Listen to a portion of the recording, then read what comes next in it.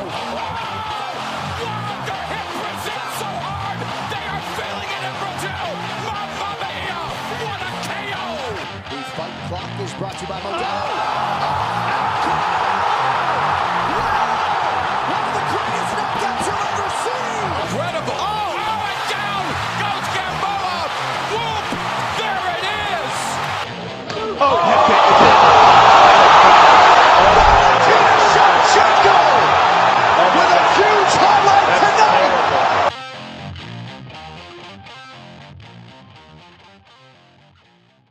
What up, brawlers? Welcome back to Throwing Hands. I'm Jacob Janoski. Alongside me is Daniel Woods. Daniel, how you doing, man?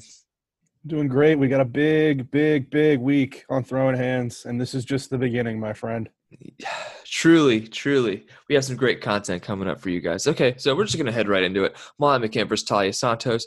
Taila Santos, 15-1, but the record doesn't really show that she has beaten mostly people that are only a couple fights into their careers. But Molly McCann, she has something ahead of her. What do you have for me on Molly McCann? She's kind of an interesting fighter. She's got a purple belt in Brazilian Jiu-Jitsu, but she's definitely more of a striker.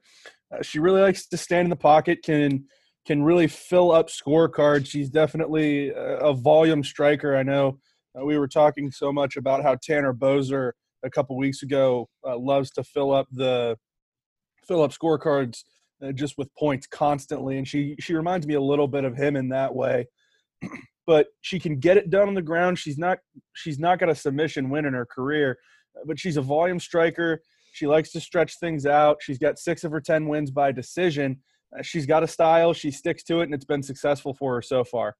Yeah, I mean, you pretty much summed it up there. She's a brawler. She has unrefined but very powerful striking. It's not very powerful. It's fairly powerful. She's very aggressive. That's what I kind of meant to say there.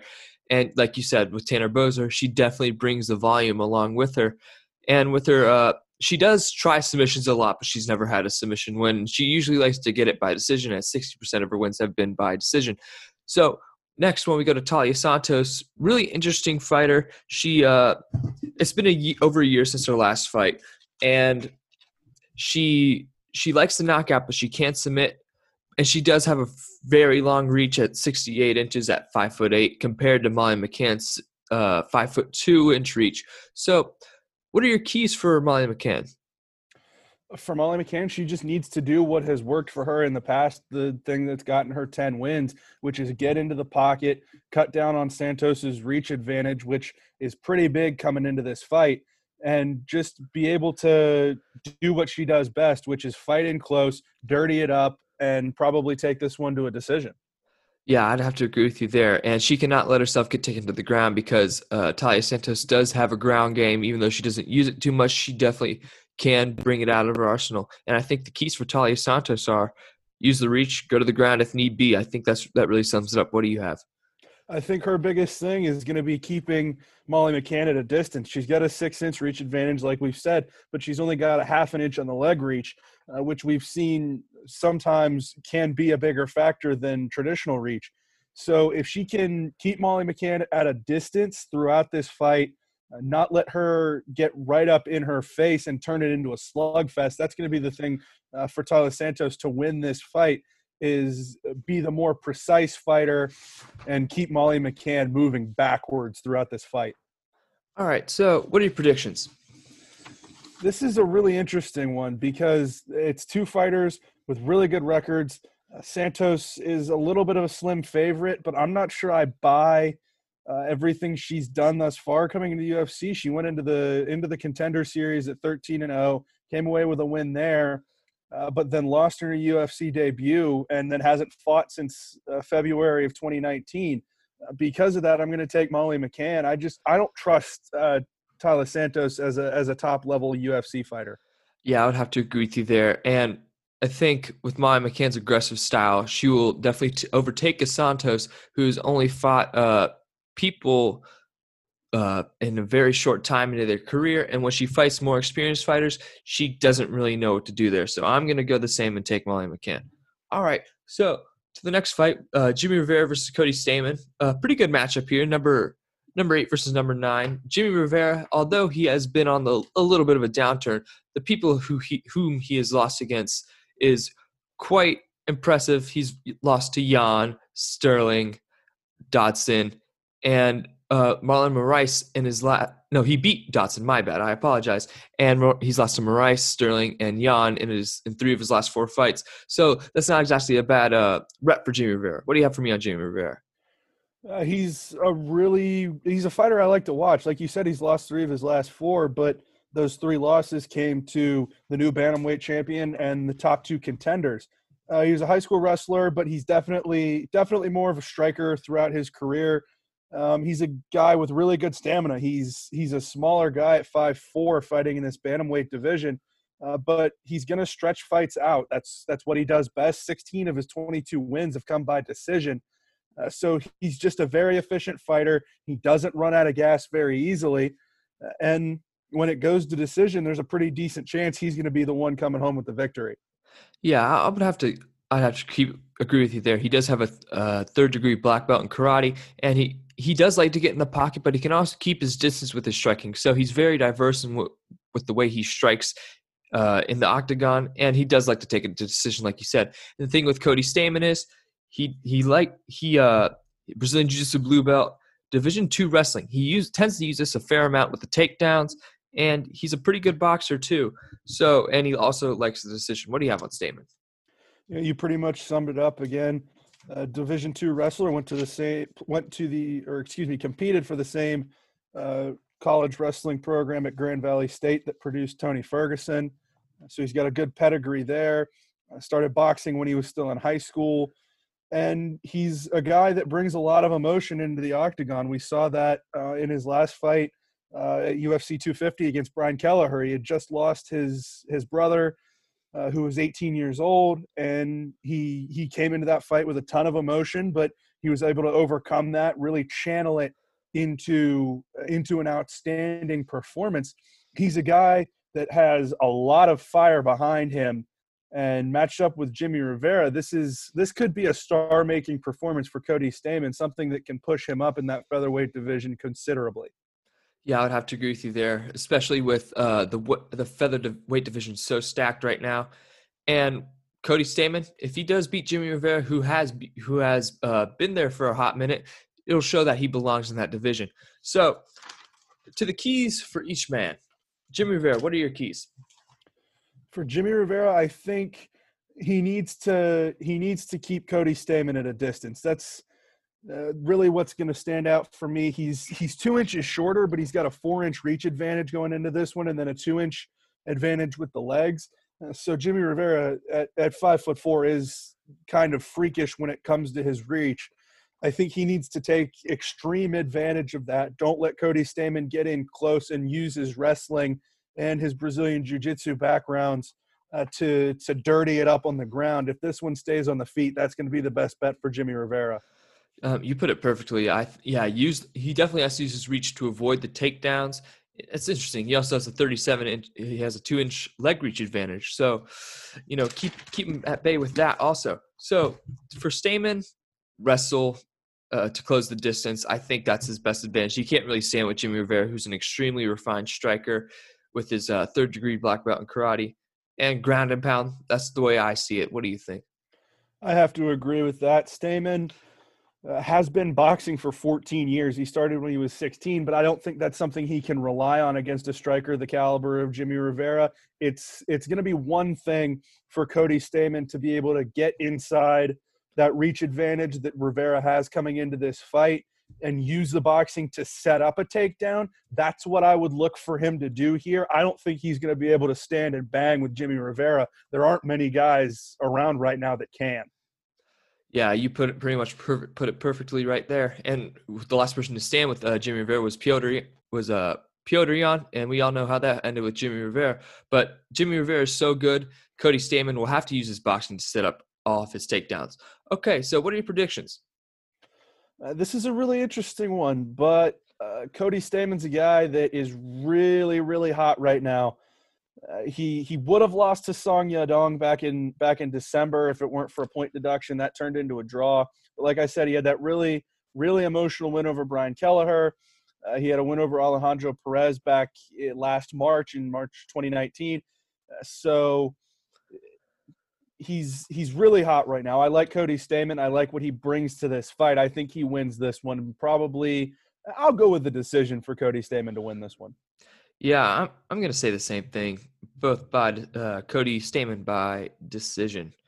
Nothing. I think Jimmy Rivera will find his way again, but Cody Stamann's just too good of a wrestler, and I think that would just completely negate Rivera's striking. So on to the co-main event of the evening. Tim Elliott, you know him from when he almost beat Demetrious Johnson against Ryan Benoit. So what do you have for me on Tim Elliott?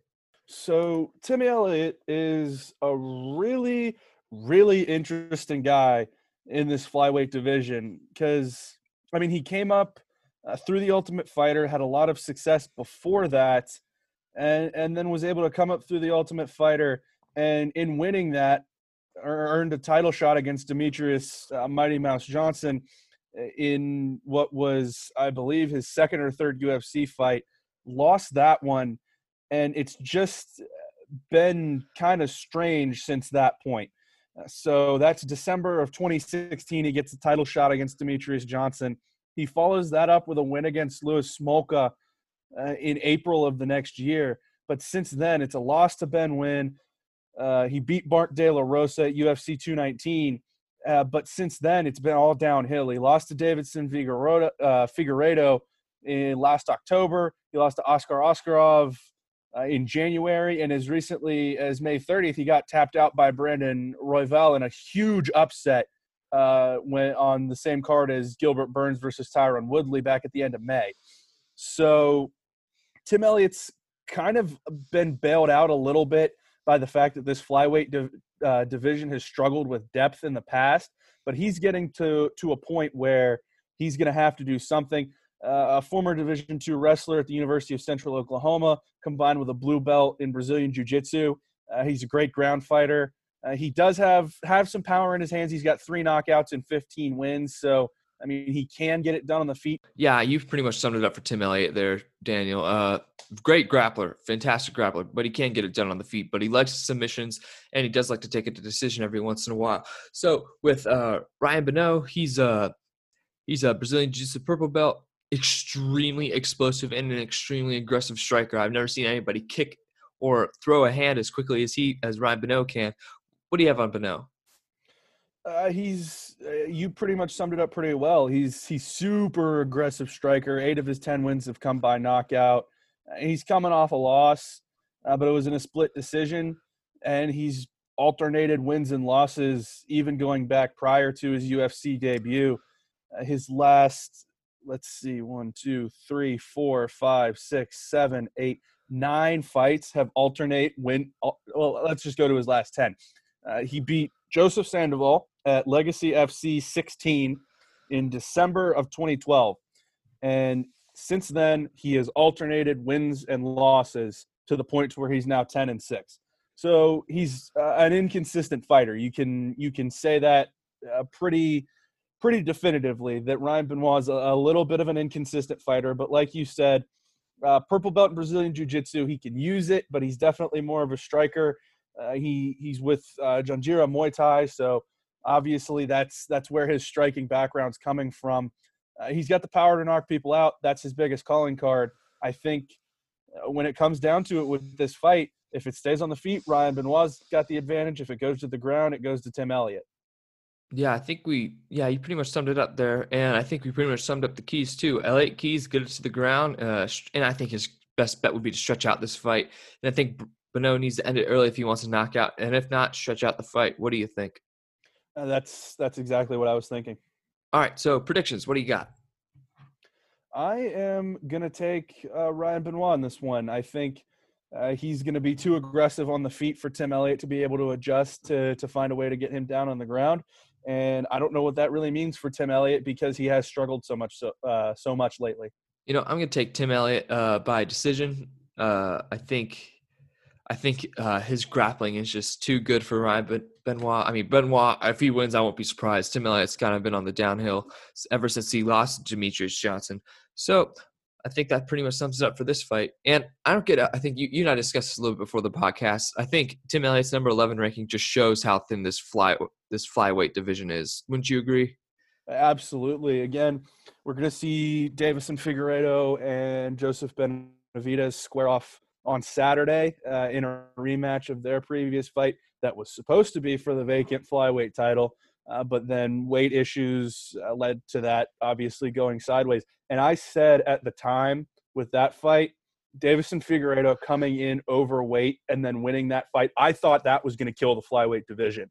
I thought not having a champion for this long would, and it being that thin already, that they were going to cut that division because it just wasn't producing. I'm surprised someone as money and marketing driven as Dana White hasn't honestly cut the flyweight division. There's some really talented guys in there, but it only seems like a matter of time until something gets turned around in that division before there's some changes made. All right, you pretty much summed it up there for the flyweight division. If something happens with this fight, I think it'll probably be cut. That's my prediction anyway. All right, to the main event of the evening. Calvin Kattar coming off a really good win against Jeremy Stevens with that TKO in the second round, and number 10 ranked Dan Ige, who's coming off a questionable decision against Edson Barboza. So you and I have discussed Kattar before. Kattar, great striker, very refined, has a small Brazilian Jiu-Jitsu background. But Ige, we discussed him after that one fight against Edson Barboza. What do you have on Ige? Ige is an interesting guy. He's certainly more of a wrestler. He was a Division III wrestler in college, but he's also got a black belt in Brazilian Jiu-Jitsu and a brown belt in Judo. So he's certainly a grappling-focused guy. I was impressed with how he was able to compete with Edson Barboza on the feet, because Edson Barboza, when it comes to striking, is about as refined as anybody you're going to find in technique. But Dan Ige has clearly made strides to be a more well-rounded fighter as compared to somebody like Mickey Gall, who has been talked about for so long. Oh, if his striking can come along, he'll be a really dangerous fighter. That's what Dan Ige has done. He prepared for Edson Barboza in a really good way. And whether you want to, however you saw that decision going between those two, I thought it was closer than a lot of people were saying. I didn't have a problem with Dan Ige getting that win. But Dan Ige has clearly become a more well-rounded fighter as his UFC career has gone on. So I've been really impressed with the strides he's been able to make. But his grappling is what's going to carry him. Yeah, I would have to agree with you there. And I think with like you said, Edson Barboza is really defined. So is Calvin Kattar with his punches. Like you saw if you watch the Jeremy Stevens Kattar fight, you will see that. And with Ige, like you said, he did prepare very well against Edson Barboza. I did not have a problem with the decision, but some other people had a problem with it, especially Edson Barboza. But that's of course going to happen in that situation. But with Ige, we're going on to keys here. If Ige gets us to the ground, I think Calvin Kattar will have a huge problem because Calvin Kattar is not very refined with his ground game. What do you think? I would have to think so. Calvin Kattar, he's got 2 wins by submission, but those were both quite a while ago and well before he was in the UFC. So I think Dan Ige's best bet is to go to the ground in this fight. Because it's something that Kattar hasn't had to deal with in a long time. You go through his fights. He hasn't had a fight decided by a submission since 2009. That's obviously Calvin Kattar has had fights go to the ground since then, but not against somebody the caliber of Dan Ige when it comes to grappling. So that's a really interesting thing to watch because Dan Ige is going to have such an advantage when it goes to the ground. If Calvin Kattar can't keep this fight on the feet, we could be in for a pretty serious upset. Yeah, I think you pretty much summed it up there. I can't really add any more to that. So, and obviously the keys for Kattar are keep it standing. That's really the keys I had, and use his slight reach advantage. Do you have anything to add? Not much to add to that. I think Calvin Kattar will be able to do that, but if he can't, this fight could go sideways for him real fast. Yeah, it could get pretty ugly. All right, my prediction for this fight, Calvin Kattar by knockout. That's what I have. What do you have? I agree with that. I know how much I just talked about Dan Ige having a really big advantage when it goes to the ground, but I think Calvin Kattar is so hot right now, coming off a really spectacular knockout against Jeremy Stevens. I don't see Dan Ige, who's coming off a little bit of a more questionable win, as we've talked about, getting in the way of what is really kind of turning into a star-making year for Calvin Kattar, in my opinion. Yeah, I think you and I have discussed this a little bit yesterday this will come out. Actually, yeah, we discussed this yesterday in the featherweight division, how stacked this division is, and Calvin Kattar's right here. And I think with the implications, this will definitely drive Calvin Kattar, because if he wins this fight, I think you and I can both agree he'll face Max Holloway next probably. And I think after that fight, he's up for a title. What do you have to add to that? Yeah, I think Calvin Kattar is definitely in a really good position if he knocks Dan Ige off. In that kind of situation, he probably can make a jump in the rankings. We've talked about there's eventually going to be a fight between Chan Sung Jung and Brian Ortega. Maybe he jumps the loser of that when that fight happens. But if Calvin Kattar pulls out a win against a legitimate top 10 contender like Dan Ige here, he's in a pretty strong position moving forward, as this featherweight division kind of needs to have a little bit of a reset with its contenders, because after Max Holloway and obviously Zabit Magomedsharipov, but he's not in really a position to fight right now with COVID-19. There needs to be a little bit of a reset with the contenders here, because there's no clear challenger for Alexander Volkanovski right now, is what I'm trying to say. Yeah, you make a good point there. There's no really clear challenger. I think the Magomedsharipov and Rodriguez fight has been scheduled for sometime next month, I believe. Correct me if I'm wrong, but this is a title eliminator, and there's no, like you said, there's no clear contender for Alexander Volkanovski to fight next, unless Cejudo really wants to come up. I think he's really just asking for it there. But with Ige, he's a true contender. He's won, I can't count how many fights, probably his last 8 fights. So, yeah, his last 8 fights. So he's a very formidable challenger, and he's only 26 or 27. So if he loses this fight, he should not be worried about where he stands in this division, because he'll get a title shot. I'm sure of it. So, Daniel, do you have any final thoughts? Again, I'm not gonna give anything away, but as far as the growth of this podcast goes, you and I have been able to talk the last couple days. It's going to be a very big week. I don't know how the spread of things is going to get released in the coming weeks, but with some of the stuff we're doing this week, this is a very, very big week for the Throwing Hands podcast, and I'm excited for the listeners to be able to eventually get a look into what I'm talking about in the next few weeks. Yeah, for sure. You pretty much summed it up there. I'm excited for what we have coming in the next week or two. And we have a lot of you and I are probably going to make about 8 episodes this week or something like that, because we have the cool stuff tomorrow. We have 3 cool things tomorrow. We're recording this on Tuesday, July 14th. And from my perspective, Wednesday, July 15th is going to be the biggest day in the very short history of this podcast. Yeah, for sure. And I'll leave it at that. Yeah, and we have 3 episodes to record on Thursday too, so I'll talk to you about that. But okay. All right, guys, thank you for tuning in. Daniel, thanks for coming back. We always have a good time here, and we will see you guys next time.